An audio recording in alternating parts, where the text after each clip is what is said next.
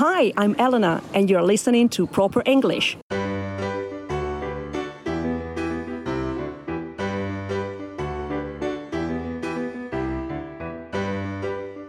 Hello! This week's introduction was by our lovely student and friend Eleanor from Italy.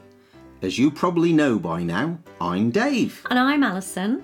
And this week on Proper English, we're chatting about sporting terms. And the idiom of the week is the ball's in your court.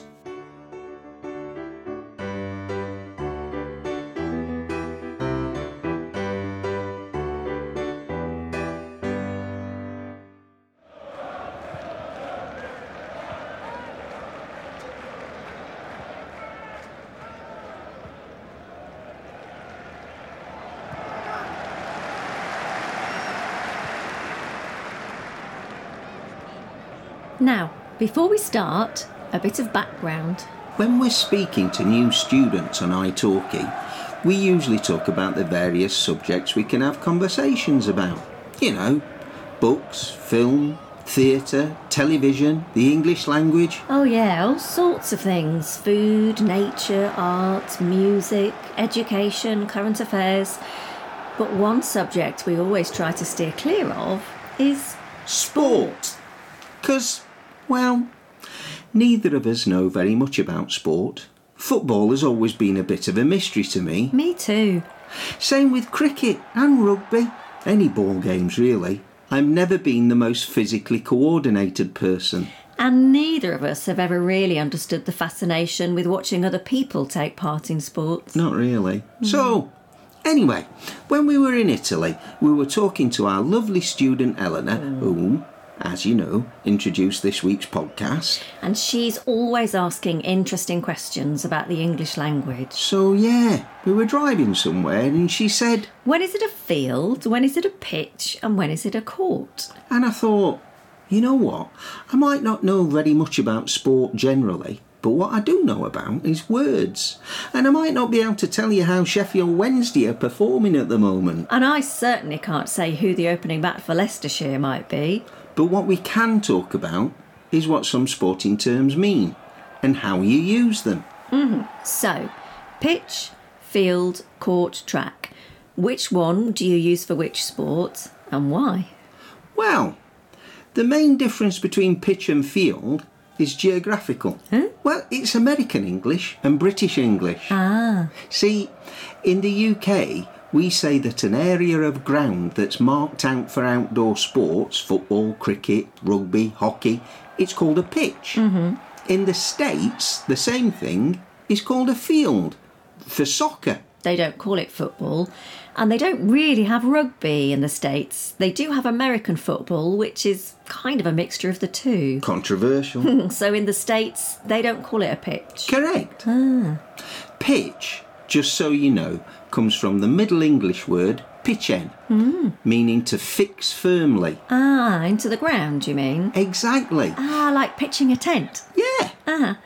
And I guess this comes from marking out the corners of the playing area by driving sticks into the ground, sometimes with little flags on top, so you could see them. And don't you pitch the stumps in cricket? That is, knock them into the ground? The stumps are the 3 wooden sticks that you have at either end of the cricket pitch, Which is sometimes called the wicket, topped by 2 smaller sticks. called bails. The resulting construction is also known as a wicket, which comes from a Middle English word that means small gate.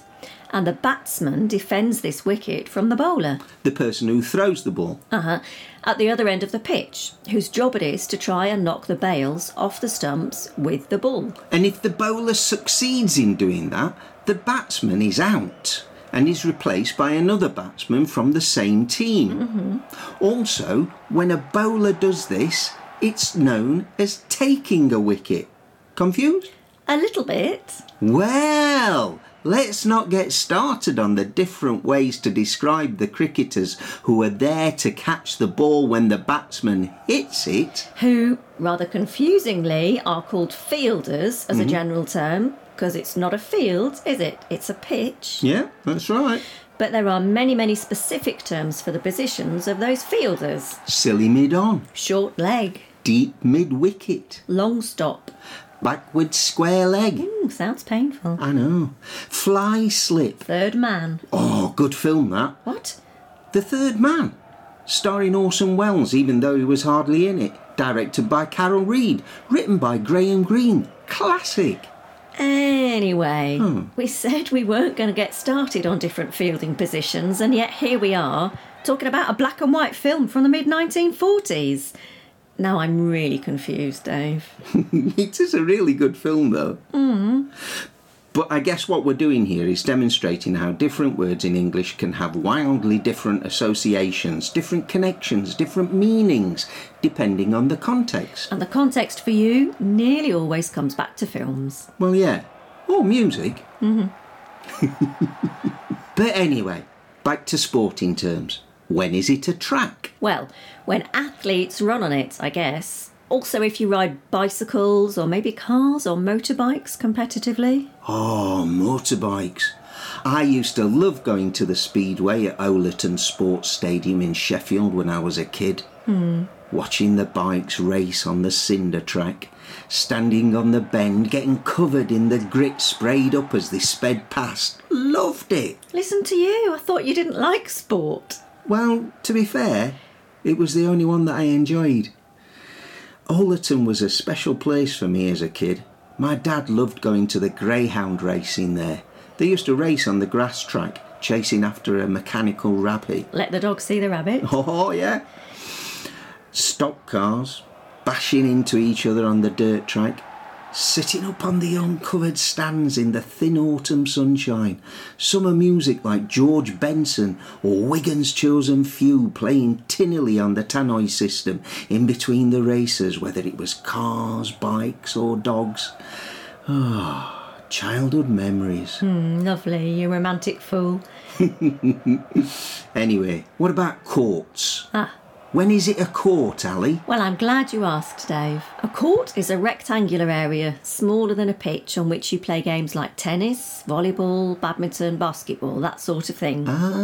It's usually an indoor area, but not always. Beach volleyball or lawn tennis are still played on courts, even though they're outside. Oh, right. It usually has a net across the middle. Unless it's netball.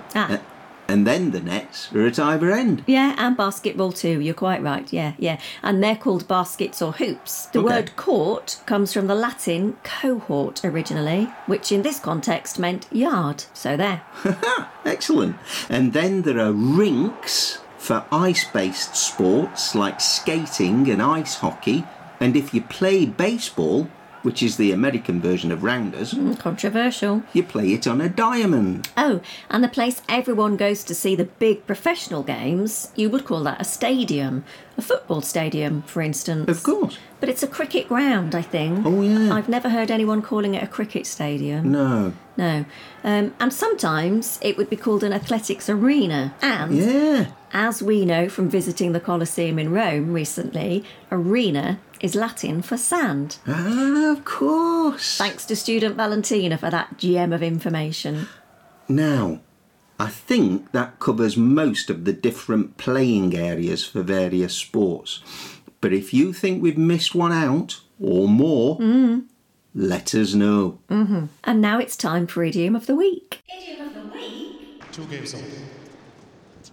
OK, so when the responsibility to do something has passed to you, when it's your turn to take an action, when it's up to you to make the next move, we say the ball is in your court. Nothing else can happen in this particular situation until you make a decision or take action. But where does it come from, Dave? Well, appropriately enough, it's derived from sport. Probably tennis. And it came into regular use in the latter half of last century, and it refers to that point of the game when the ball bounces in the area of the court that you have control over. And quite simply, you're expected to knock the ball over the net to keep the game going. Oh, that's pretty straightforward, really. It is really, isn't it? And here we are at the end of another episode of Proper English. As always, we hope you've had fun listening in on our conversation. And we hope we've helped you understand a little bit more about how to use the English language.